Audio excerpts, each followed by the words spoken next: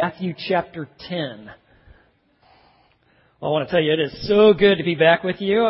We had a extremely wonderful time traveling out to the East Coast. I've always wanted to do that, be able to take my family to see some of these very historic sites. And we got a chance to do that thanks to you and just the privilege of being able to take a vacation like that. And so we were, in Williamsburg, Jamestown, Yorktown, Washington, D.C. It was awesome. Now, let me tell you, we put like 3,500 miles on our van, okay? It's creeping up there to the 200,000 mark, and we're just like, Lord, just kind of get us through here. And what happens in our family is anytime that something, crazy or obnoxious happens, and with all six of us, that's going to happen, one of the kids just says this, family togetherness, okay?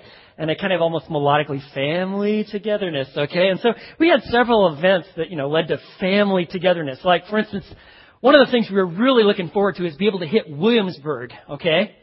Second capital of Virginia, really a hot spot right before the Revolutionary War, to be there on the 4th of July. And, lo and behold, it all worked out. We were able to be there. And I wanted to do this right. We brought some picnic blankets. They're going to have a little concert with patriotic music, fife and drum. I got kind of front row area, blankets out there and stuff like that.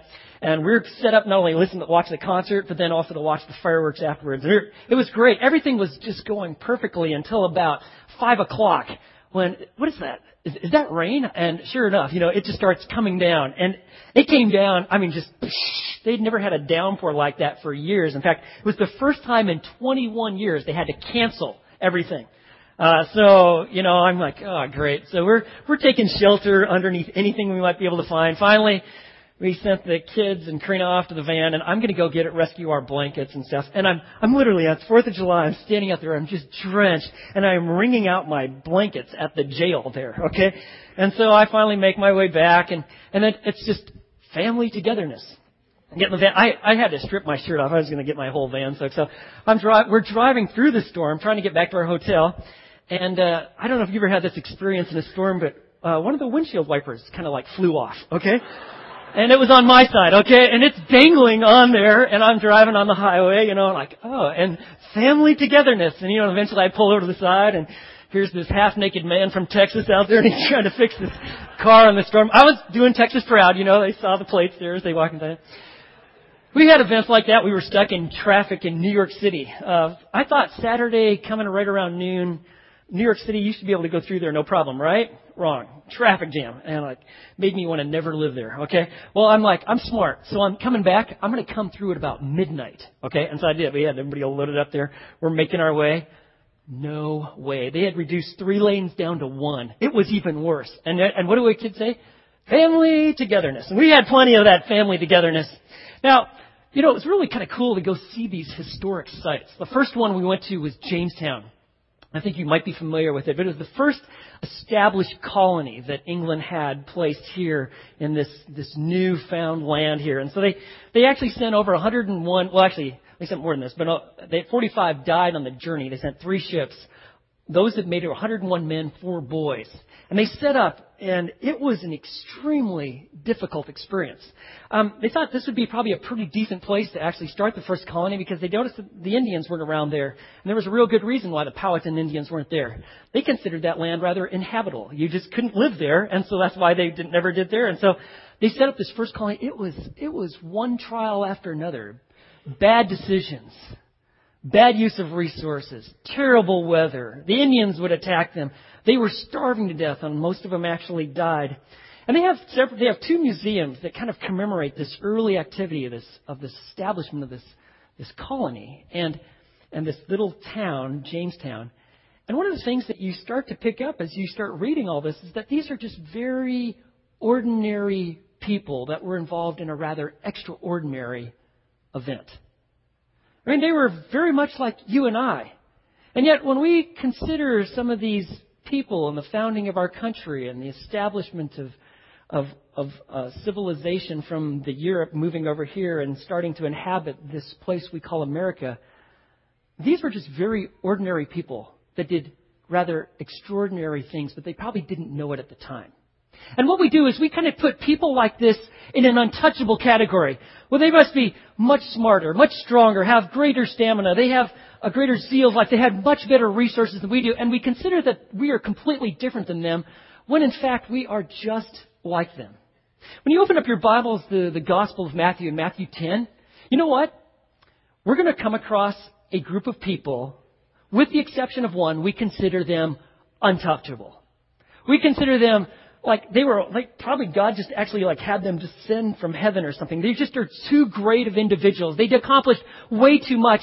And certainly we can't relate to them, when in fact that would be a grave error. And I'm speaking specifically of the apostles. You certainly heard the name. You could probably name 3 or 4 of them. You're familiar enough with them, but you've put them, like most people, in a category like they're untouchable. They function at a completely different realm. When in fact, God gives us not only their names, but some of the details of their life, so that you and I will always remember this one critical point, and that is God uses ordinary people to accomplish His extraordinary mission. God uses the ordinary, and through His power, He brings transformation of life, and He actually brings about the extraordinary accomplishment of the advancement of His kingdom in the hearts and the lives of people in some of the hardest places of the world. And that is what we're going to encounter. You see, God has this plan that those who actually experience His presence, His goodness, His grace, they express it. Now, let me just kind of review where we've been in Matthew, which brings us to this major transition in the gospel. In Matthew 8 and 9, those chapters, Jesus is establishing Himself that He truly is the Messiah. He is fully God. He does these miracles one after another that affirm His deity and shows, for indeed, just as promised by the prophets, that Messiah would bring about healing, the restoration of health. It was really a foretaste of the kingdom to come. And so Jesus heals the sick. He casts out demons. Those who are injured, He brings about healing. Those who can't see, He gives sight. Those who can't hear, He makes them hear. Those who can't speak, He releases their tongues so they can speak. And then a culminating miracle is He actually raises someone from the dead. And all of this is to clearly establish in every single mind, both then and now, indeed He's God and He is the Messiah. But there are some people that should have embraced Him as such, should have realized He is the fulfillment of all the Scriptures. That is the Pharisees and the scribes, those who had been studying the Old Testament, who should have been waiting for the Messiah. And once they saw He was doing exactly what the Messiah was supposed to do, they should have embraced Him, when in fact they rejected Him. And there is a major turning point in Matthew chapter 9, verse 34. I want you to see it again. The Pharisees were saying, you know what? This Jesus, we're not so sure about Him. They said He casts out the demons by the ruler of the demons. Instead of saying, indeed, He lines up with the Scriptures. He is the Messiah. We should follow Him. We should embrace Him as Lord. They're like, no, we don't like how He's taking away our influence. We don't like that He actually confronts us in all our legalism. And we don't like that He actually confronts us on our traditions that we've placed even before Scripture. And so, you know what? What they started publicizing is that this Jesus, the reason that the demons obey Him is because He's in league with Satan himself. These were the spiritual leaders of Israel, and they had completely missed the whole point of the Old Testament, promising and pointing to a Messiah. And so they said He's in league with the devil. And it is after this statement that Jesus once again affirms in verse 35 that indeed He's the Messiah. And then there's this turning point. You want to see the heart of Jesus, the heart of the Savior. You look at it in verse 36.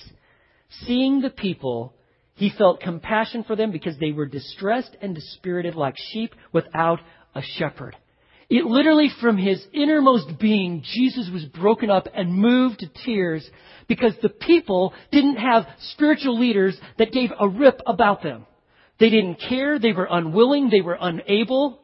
They would not truly lead the people well. And so Christ, Jesus' first concern, what drove Him to just utter brokenness, is that there were no spiritual leaders for His people. And so He says, I want you to pray. He says, verse 37, then he said to the disciples, the harvest is plentiful, but the workers are few. It's all out there. It's harvest time. But there are so few workers who will actually go out and do the work of my ministry. And so he says, verse 38, I want you to pray. Therefore, beseech the Lord of the harvest to send out workers into his harvest. He says, I want you to pray. You know, it's really interesting. When we pray about needs, God oftentimes uses us to start being involved to meet those needs. And that's exactly what happens. Jesus said, I want you men to pray. Pray that the Lord will send out workers in the harvest. And beginning in the very next verse, chapter 10, verse 1, they become the answer to their very own prayers. Now we see in chapter 10, verse 1, Jesus summoned his 12 disciples, and watch this. He gave them authority over unclean spirits to cast them out and to heal every kind of disease and every kind of sickness. I hope you didn't just kind of just read over those words real quickly like, oh, okay. Like that's some every ordinary event that just happens all the time. Absolutely not. You know, when Jesus healed the sick and the lame and the blind and even raised someone from the dead, I mean, that is an expression of utter power. But to actually be able to give your authority to another is absolutely unprecedented. In fact, it would be an even greater miracle for him to actually do his work through people, through these guys that we're going to start to get to know, these disciples whom he names, verse 2, as the 12 apostles. But he is showing his absolute authority as God, that he can actually do his work through others. And so he actually gives them the authority to do the work that he's been doing. Now, why did Jesus do all these miracles? What's the purpose? Well, one is to show God's great compassion for the hurting and the broken, the needy, the disoriented, those who were crushed by life, those who were discouraged beyond able to even move.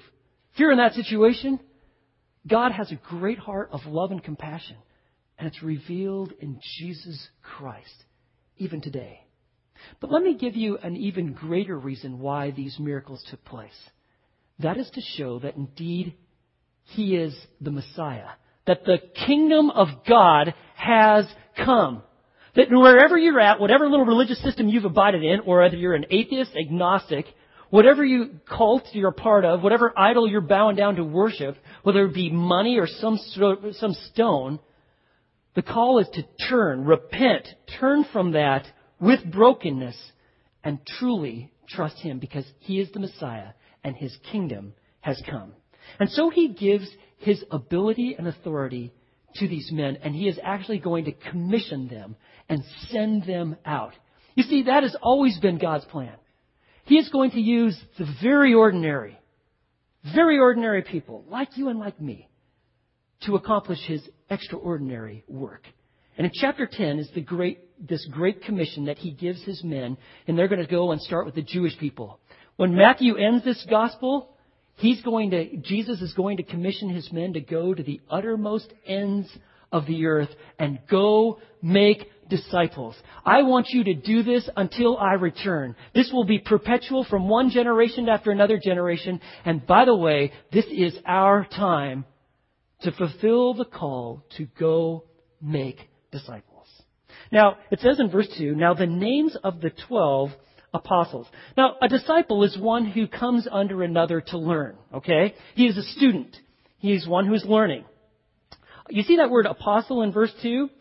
An apostle, you're so familiar with that word that you might kind of forget what it actually means. It means one who is officially sent forth. He's an officially sent one. The Greeks would use it for someone who was representing the king, okay? So the king had an emissary. He was going to go give a message.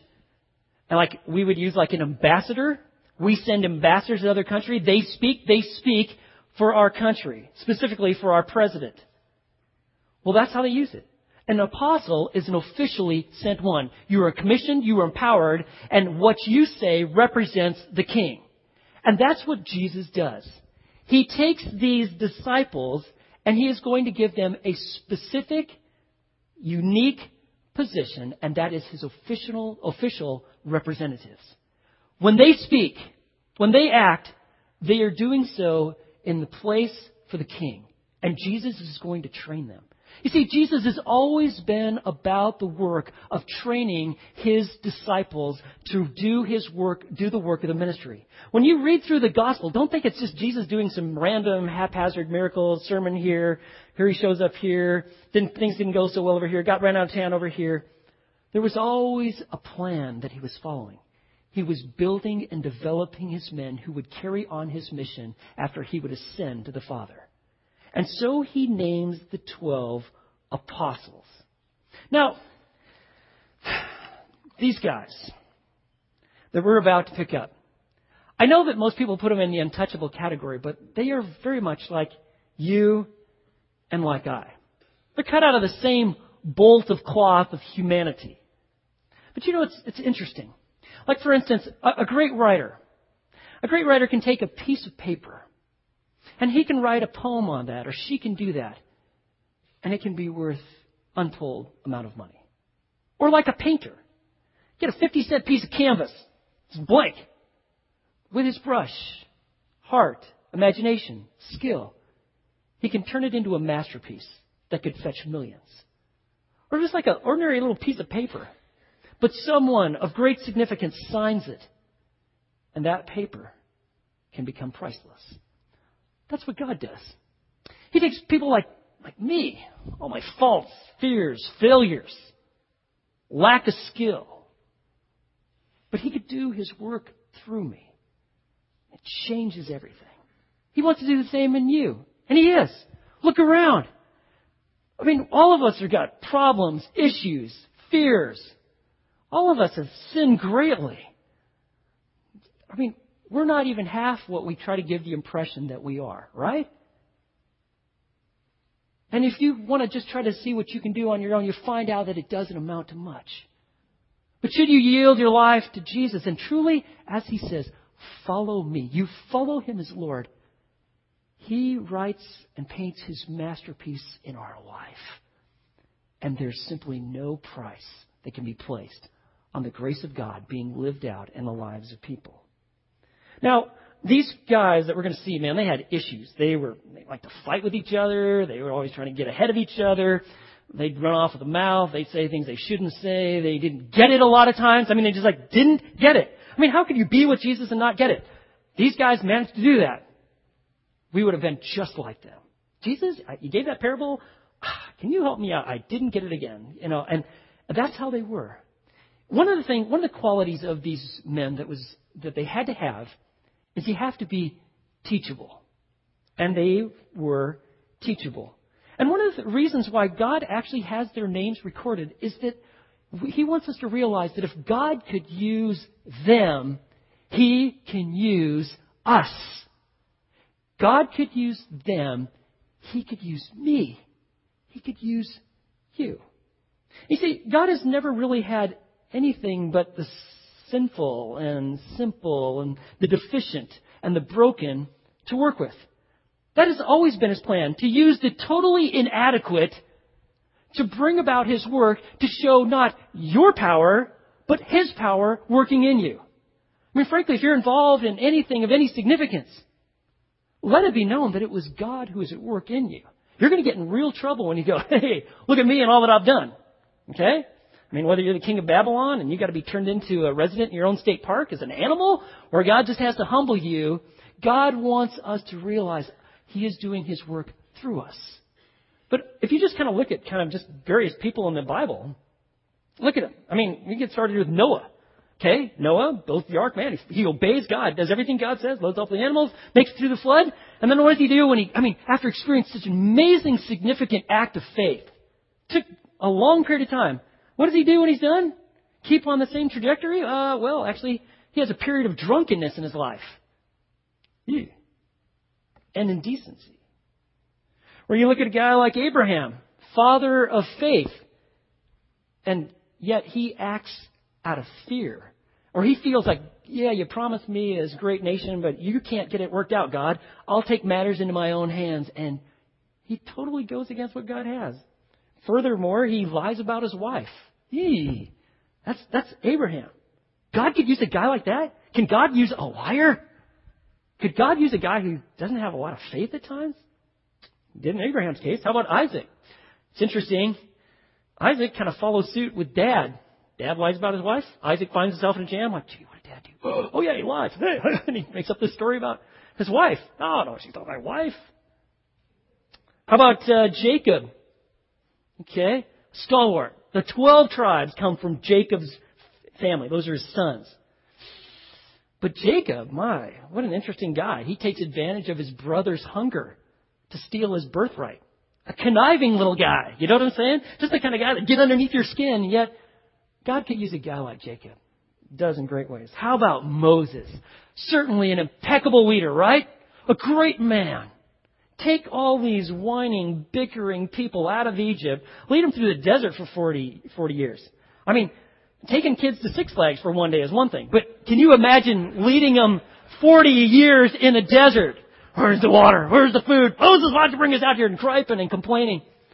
Did you know that Moses was a murderer? Oh, you didn't read that? On the little bio on him? That's right. God could use a murderer. Are you sure about that? Yeah, I'm real sure. That's why he is recorded with great amount of ink. You know, and Moses slipped into a real depression. He's like, God, if I have to be stuck with these people, would you just take my life now? Okay? That's pretty much what he said. Kill me, is what he literally said. Could God use a guy who is despairing of life? Absolutely. You need another guy? How about Aaron? How about Moses' brother? Certainly he was a great guy. Yeah, he was a swell dude. Yeah. Moses is up Mount Sinai receiving the law from God. This is the way to live. The 10 Commandments and all of that comes from it. And what is brother Aaron doing down there? Well, he's having a little party, right? And then he's like, hey guys, why don't you bring all your gold? You guys want a God? You need something to see, right? Well, I'll tell you what, you bring all your gold here. Let's see what happens here. He forms a little image out of there and they're all bowing down and worship. And they got this wild party that pales anything that's happened on some of these campuses in college. And God uses Aaron and makes him the first high priest to lead the nation. Can God use the broken and inadequate? Absolutely. How about a guy like Gideon? He had little confidence in self and less in God. And yet God used him to accomplish a great victory. Here's a guy for you. How about Samson? Well, we don't write a lot of books about Samson, do we? He had this huge issue in his life called lust out of control. There was a particular woman, Delilah, he just couldn't keep his focus off of her. And it led to all sorts of heartache for him and for the nation because he was one of the nation's judges. And yet, could God use a guy like that? Indeed, he does. He specializes in working with the broken. He's not going to leave you like that. He is going to change you. There's no excuse for sinfulness. But he does use the inadequate. Got a long track record of doing it. How about a guy like David? Yes, wrote all the Psalms. Great guy. Stellar soldier. A leader of leaders. A man's man. And yet he had a heart where he could write all his poetry and all his Psalms. God used him in great significant ways.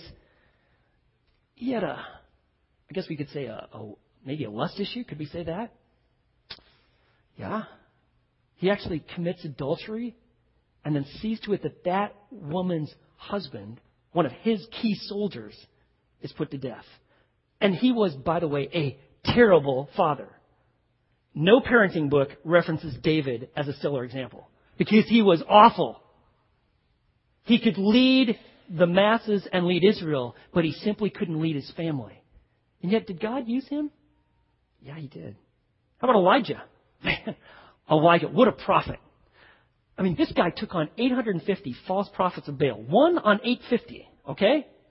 And he showed by just saying, listen, I'll show you God's power. And God creates this fire and just consumes the sacrifice. And then he had all these 850 false prophets put to death.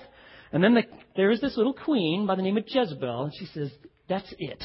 You killed all of my little priests that told me everything I like to hear. I'm going to put you to death soon.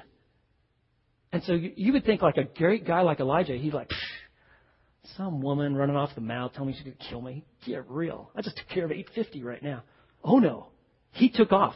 And he ran and ran until he could run no more. and he slipped into a deep depression. Could God use a guy like Elijah? Yes. Or maybe one of the favorites, Jonah. Oh, man, Jonah was great. God says, I'm going to do a great thing through you. There's all these wicked Ninevites, and I'm going to have a revival, and I'm going to use you. You go tell them about me and tell them to repent. Oh, no way. I hate those guys. It's time for me to have a little Spanish vacation. So he takes off the complete opposite direction. Okay, and he's in the sea, right?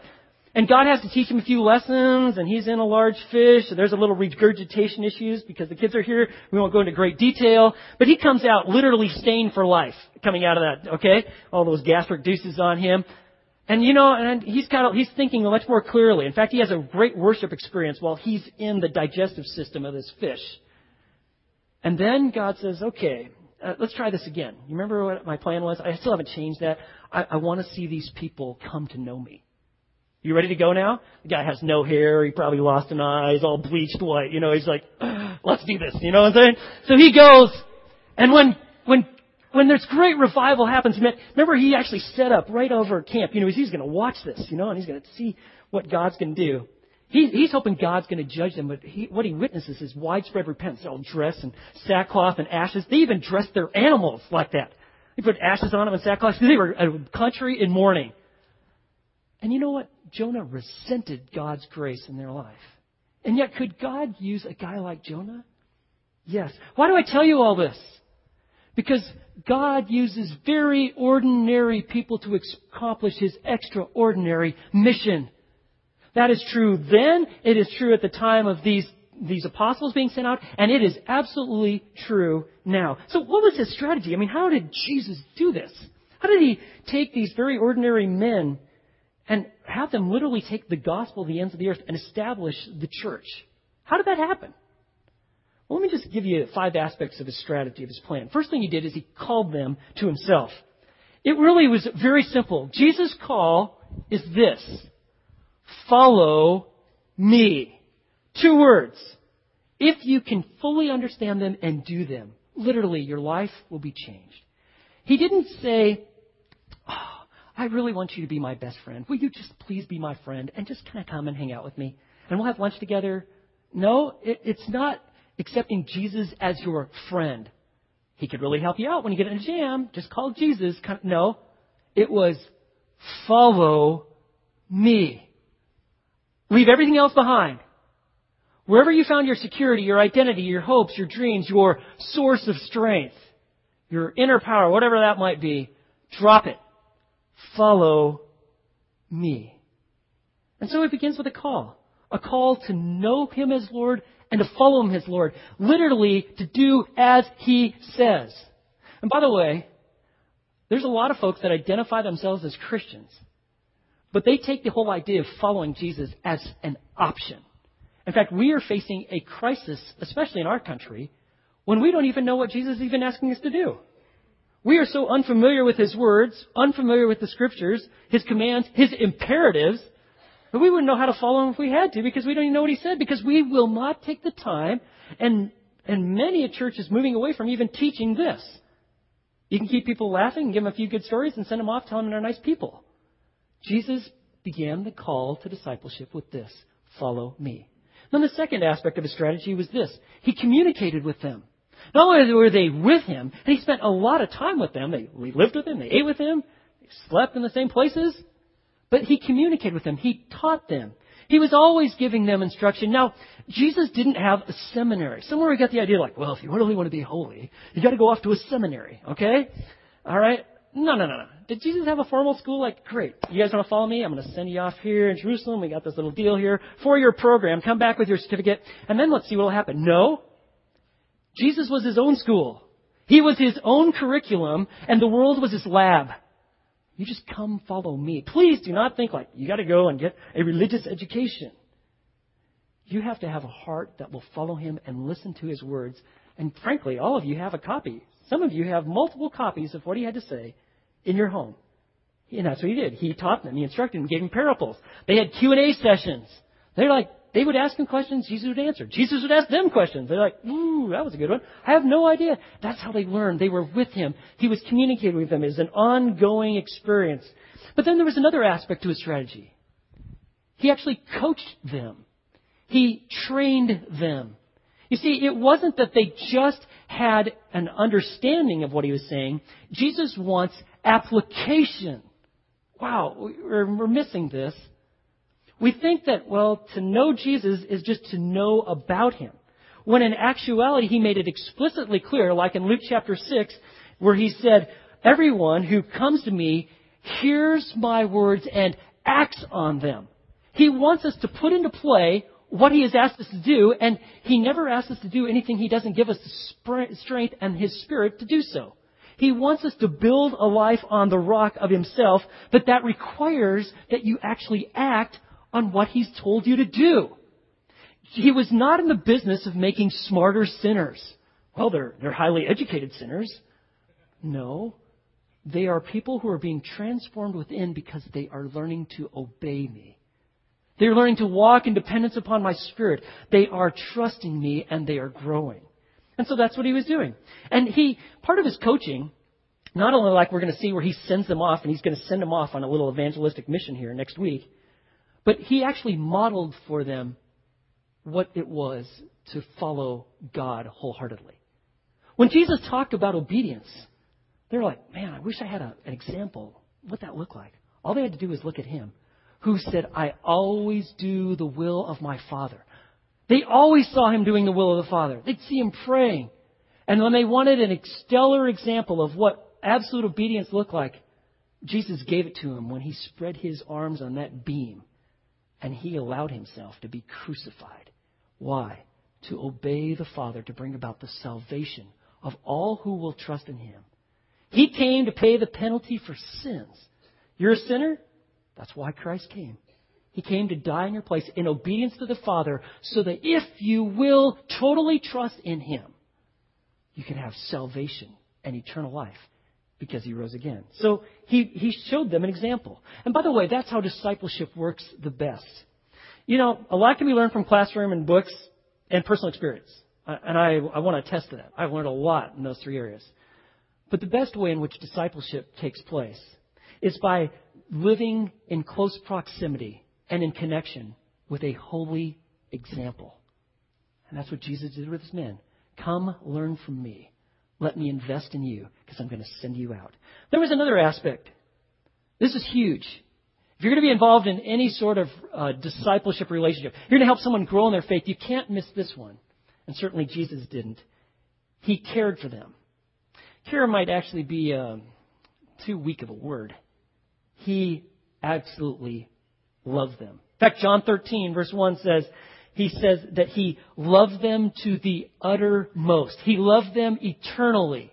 He loved them to the end. He loved them with everything he had. If you're going to lead people, spiritually lead people, you've got to love them. And that was certainly true of Jesus. He cared for them. He washed their feet. He prayed with them, took care of them. He protected them. He taught them. He loved them. He died for them. Let me give you the fifth aspect of his strategy. He commissioned them. And that's what's going to happen in chapter 10 and at the end of this gospel. He sent them forth to be about his work. He said, come, follow me. I will make you fishers of men. Before chapter 10, all the apostles did, all these guys did, was they hung out with Jesus. And Jesus do another miracle, and they'd like, we're with Jesus. Whoa, that was awesome. Okay. And then Jesus would give a sermon and they'd be like trying to figure it out. But Jesus would finish up and like, yep, we're with him. We're right in tight with Jesus. Now in chapter 10, he says, all right, that's all real good. You've been learning, but now I'm going to send you out. So we come to this list of names, chapter 10, verse 2. These 12 apostles. I just gave you a little overview of how Jesus invested in his men. Now he's going to send them out. The first, and then he starts naming them. Now, there's 12. You will always find them in 3 groups of 4. And there is always a leader in each group. So every time you have a listing of apostles, you always have them grouped in 3 groups of 4, and there is always a leader of each group. The first group actually gets the most attention. Okay? We don't like the idea that Jesus would give more attention to a few than to others. But actually, that was his plan. He had the masses. He preached messages. And then he had about 70 that were rather close affiliates that were following. From those, he actually chose 12. From the group of 12, he had his top 4 in this top group. And even in that group, he had 3. He was always developing a core group that would once again minister to the masses. But indeed, he was a man, fully God, and so he made a choice and he selected a few. And we have in this first group 2 sets of brothers. Okay, I don't know how you're getting along with your brother, but could you imagine that you were with your brother full time? Okay, and you're always working with them and you're with him. You got 2 sets of brothers in this first set, and they all happen to be fishermen. Okay, now ancient documents show that people in this time went by multiple names. Okay, you could actually see that in ancient documents. Even on certain tombstones, they would have a listing of several names by which an individual was called. And that was certainly true of the apostles in the time. They had multiple names that they went by. But to appreciate who they are, these people, you've got to know how they lived, who they lived for, and what they were willing to die for. It would be a shame if these were just simply names on a page and you just kind of read through them like, oh boy, 12, and then you just skip over. Because indeed, God wants us to see these are very ordinary men that he was going to do an extraordinary work through. The first one is a guy that we're very familiar with. You see him there. The first, Simon, who is called Peter. Okay? Now, Simon was the name that his parents had given him. But Jesus says, I know you're called Simon, but I'm going to give you another name. I'm going to give you the name Peter, or in Aramaic, Cephas. And the name means rock. Now, this must have been a shock to all the other guys that were gathered around, because Peter, wow, there's a lot of print. Do you know that Peter, apart from Jesus, is mentioned more than any other individual in the New Testament? He gets a lot of press because he is always with Jesus. He's talking. He's asking questions. And sometimes he is going way beyond the bounds of appropriateness. There's times that he's telling Jesus what to do. Okay? That never works. I mean, what are you doing? We do the same thing, right? I mean, look at some of our prayers this past month. Aren't we just kind of like, Jesus, do this for us now, right? He'd do that face to face. There was no man that ever gave such a greater testimony of who Jesus is or a greater denial. You see, Peter was a very vacillating, impulsive, do this, go there, 1 minute standing strong, I'll never deny you. A few hours later, I don't know, man, what are you talking about? What's that rooster crowing in the background? He was just like that. He was impulsive, impetuous. When Jesus said, you're going to be Peter, rock, the other guys are like, what? This guy's all over the map. Slippery. Can't be pinned down. See, Jesus was saying, listen, under my power, you're going to be my man. You learn to trust me. Yeah, you got a lot of rough edges, man. But let me work in you. You learn to follow me. I'm going to turn you into a rock. And indeed he did. Peter became known as the apostle of the Jews. He was the author that God used, the human author. The Spirit wrote 1st and 2nd Peter. They're found in the New Testament. He is the one who mentored a man by the name of Mark. A man, Mark, by the way, knew significant failure. And yet, it is through this relationship that the Gospel of Mark is written. Peter being the primary means of all the information that is found in there.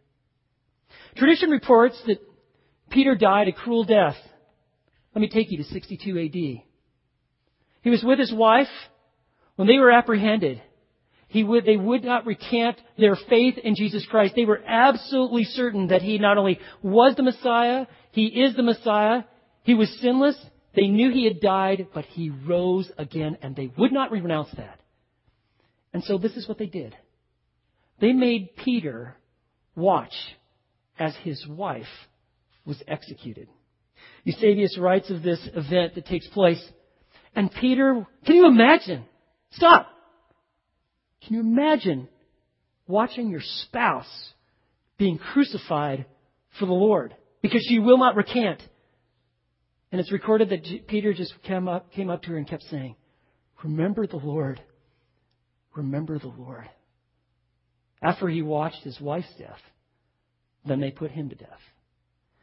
He was so moved by the experience and felt so utterly unworthy to be crucified like his Lord. he continually requested that they actually crucify him upside down. And so they did, on the Appian Way outside of Rome.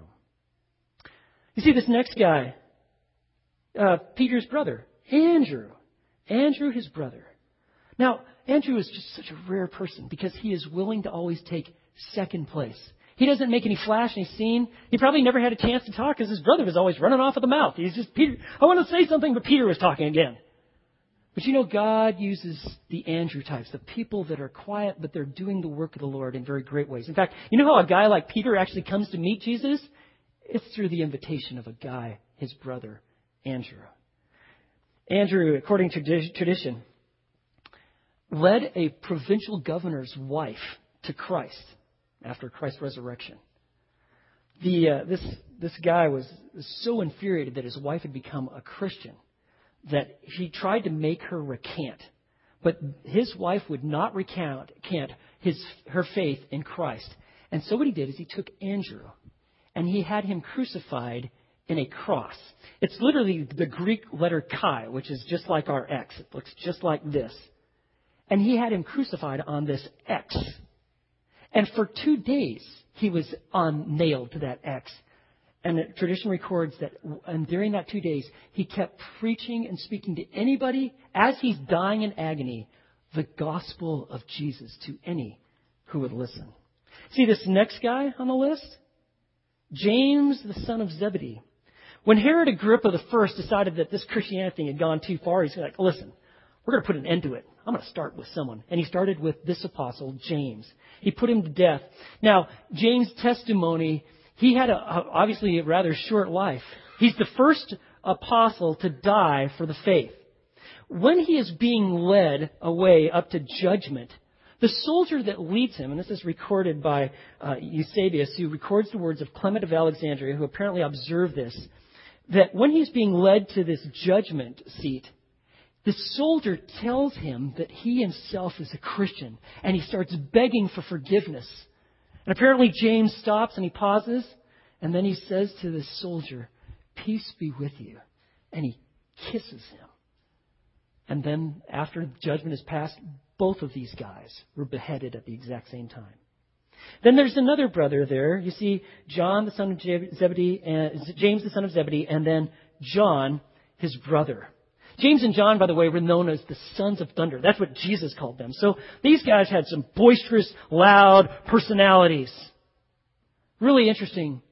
John, God uses John in such significant ways. He writes 5 New Testament books. The Gospel of John, 3 letters, and then he's involved in this great significant work, and that he's writing the final book of Scripture, the book of Revelation. It's interesting. John is so captured by the love of God. 80 times in his letters he uses the word love, and 70 times he uses the word testimony, or a synonym for testimony. He really believed that to be a testimony for God, you had to be one who was in love with Him and show that love to others. And that indeed was his life. Even after he's sent in exile, by the way, John is the only one of the apostles who is not killed. He dies as an old man. But when he's sent into exile on the Isle of Patmos, that's where God uses him to write the book of Revelation. It's interesting. There was a Roman coin at the time. It had a picture of an ox on one side, and it had an altar and a plow. And underneath it says, "Ready for either."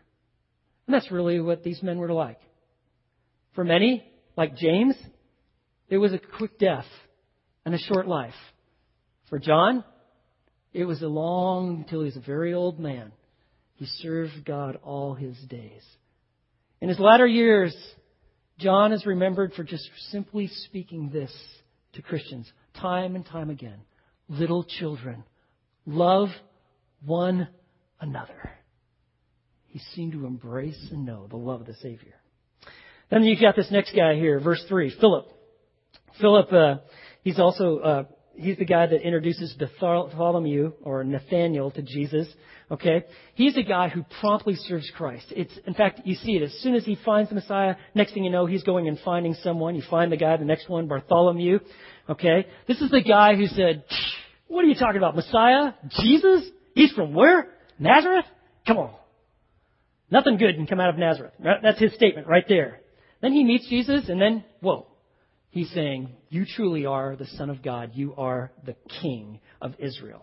And then you have this next one, Matthew, and I want you to not miss this. He calls himself Matthew, the tax collector. We've already met Matthew. We've done a great amount of discussion and study about him. But Matthew was he was considered the lowest of the low. You had the guy who was ruling, the provincial governor, who had overrun Israel. Underneath that, they had tax collectors. These were the traitors. These are the ones who sold out to the Roman Empire to extort taxes out of their own people. And they had the power of Rome to back them up. They became very wealthy in doing so, but they were hated and despised. And yet Jesus came to Matthew and said, follow me. And he left it all behind. He dropped it. Think about it. The fishermen, they could always go back to what? Fishing, right? You need a boat, pole, you got it, right? He could never go back to tax collecting.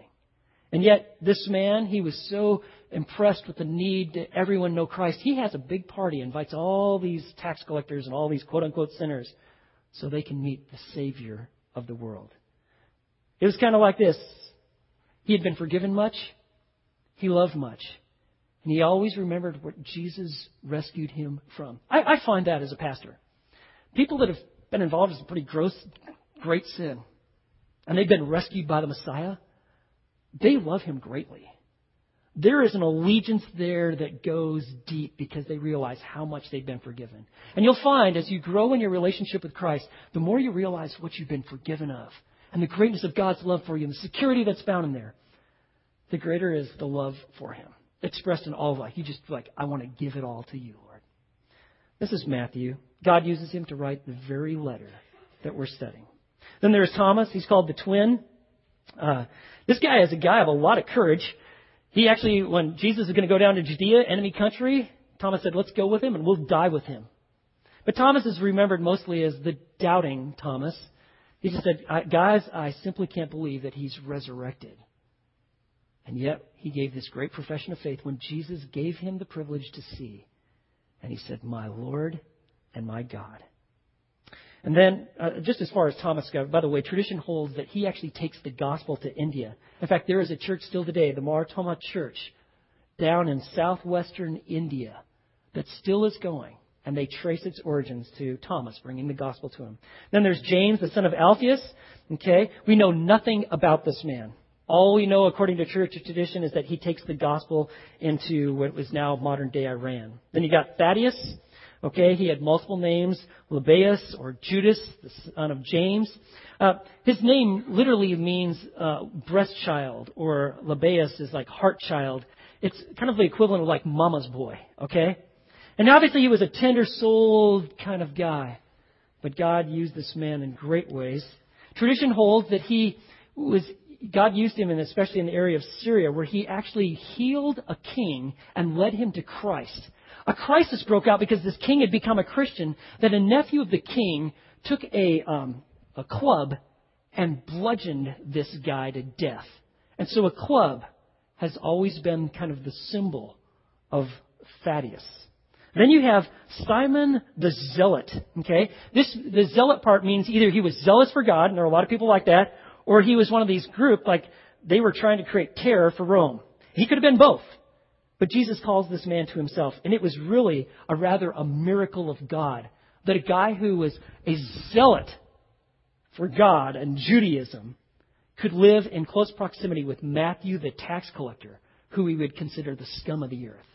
And yet Jesus brings people from all backgrounds. Enemies, those who we say cannot be reconciled through Christ, you can be one. And then we have one we're all too familiar with, Judas Iscariot, the one who betrayed him. Now, the word Iscariot likely has to do with the fact that he is from the south. All of these others guys are found in the northern part in Galilee. They all have the Galilean accent thing going on. Iscariot, there are two villages, Kerioth. This means man of Kerioth. There were two in Judah. He was probably from one of those. He was probably one of the most refined of them. If anybody had an education beyond synagogue school, it was probably Judas Iscariot. Now, it's interesting. He is the treasurer. You usually put a guy who can be counted on, trustworthy, in charge of your money, right? That's what Jesus did. He puts Judas Iscariot in charge of the finances of the ministry. He would have had a rather esteemed position among them all. Don't get the idea that he was just far worse than anybody else. He was about as good and about as bad as the rest of them. But you know, the same sun that actually melts the wax, it hardens the clay. And in Judas' case, Jesus never panned out to be what he wanted. You see, he wanted Jesus to use this miraculous power and use it on Rome. He kept waiting for that to happen because he would then be in a position where he could reign with this Christ. And certainly Jesus had power. I mean, no Roman army would ever be able to put up a fight against a guy who could raise people from the dead. And yet, he was kind of like a gambler who kept just thinking, I know I lost again, but this next one, I'm going to win it all. Well, it never happened. So Judas, you want to see what money can do for you and a love of it? Judas Iscariot trades Jesus in for 30 pieces of silver. He eventually realizes what he's done. The man is totally innocent. Tries to commit suicide. He even fails at that. He manages to kill himself, but it's really messy. He lost his life. He lost it all. And you know, I'm like, man, did Jesus make a mistake? Did he make a mistake by picking Judas? I mean, Jesus spent the whole night in prayer, and he picked Judas. No mistake. It was prophesied that the Messiah would be actually handed over by a close friend. Psalm 41, I believe it's verse 9. And that's exactly what happened. It was all part of the plan.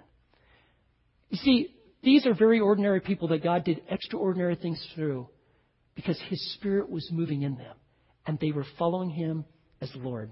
There was a church in Strasbourg, France. During World War II, it was bombed and it had all this damage. They had a statue they really liked. It was a statue of Jesus, but a beam came down and busted off both the hands of Jesus there. And a local sculptor said, listen, I will, for free, I'll fix that for you. I'll repair it. And they thought about it for a while. They go, no, we're going to leave it as is. Because it'll serve as a continual reminder that we are the earthly hands of Jesus on this earth. It starts with these men. It continues today. God uses the totally inadequate to accomplish His great mission. And He does so through the power of His Spirit. Friends, it's happening right now. Like last week, we had our youth, high school and junior high students running a sports camp, and they led the devotionals. They led all the activities that they invested in the lives of all these little kids that came. This week, we've got Vacation Bible School. If you're trying to figure out what's going on in the foyer, going to the new little decorative theme here, we're getting ready because this place will be packed out with little kids, and we will have over 100 volunteers pouring their life out to help these kids know the love and the grace and the gospel of Jesus. God always uses the inadequate, starting with me, the most inadequate of us all, continuing through each of you, but you, all of us, we have to embrace the idea He desires to use us. We have to be yielded to Him.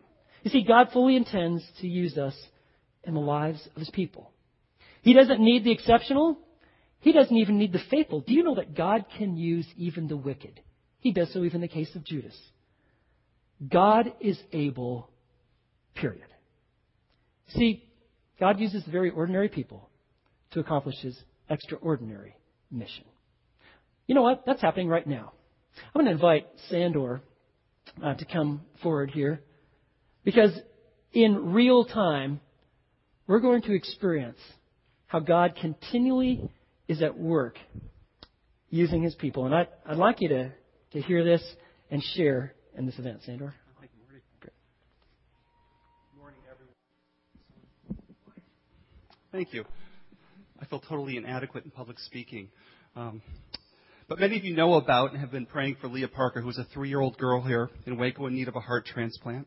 Back in February, Sergio from our fellowship family was updating us on her current health status and was telling us about the fundraising events that were going on to help that family. At that very moment, I felt God really placed it on my heart to try and help their family, and I immediately thought it would be really cool to try to get a song together that we could sell and raise money for them. Well, fast forward 5 months, and the song's done, and I can say it's been a really incredibly rewarding experience to have been part of. It's now completed, and I'm really excited to have the opportunity to share it with you today. Before I do so, I'd like to thank the people it's been my privilege to collaborate with. It's just been incredible to work with these great musicians and men, starting with Craig Ratliff, Aaron Becker, Todd Meehan, Brian Baker, Todd Blattman, and Kenny Gradell and Josh Bissell. It's been really cool have the opportunity to work and play with them. So you can help Leah by buying the song for 99 cents through iTunes. The proceeds will go towards helping the Parker family raise their $75,000 goal that they need through the Children's Organ Transplant Association.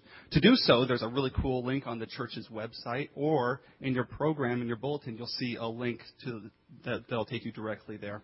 I have one more surprise for you. We have the Parker family. If you would come forward here, they are actually with us this morning. And we wanted to be able to come and just to be able to pray with you.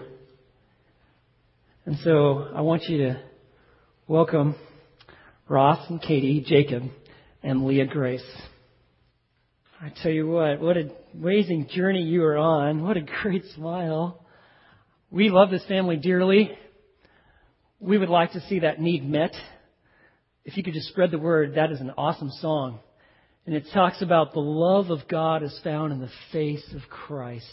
That's where God's grace is. And so what we want to do is we want to just pray and encourage you in this journey, to tell you that we love you and we look forward to God's provision in your life. So can we just all pray together?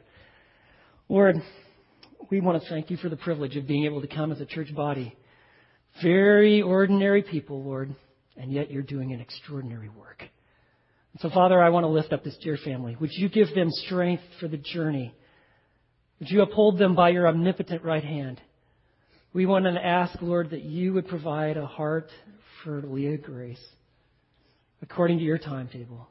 Would you protect her from illness? Would you give her strength in all these matters? And Father, we ask that this family might continue to glorify you, that they might continue to bear fruit of praise. Would you continue to increase their faith? And Father, I would ask that you would raise the funds needed for little Leah to receive this heart transplant. So we commit them to you, Lord. We praise you and thank you that you do your work through very ordinary people like us for your glory. We pray in Jesus' name.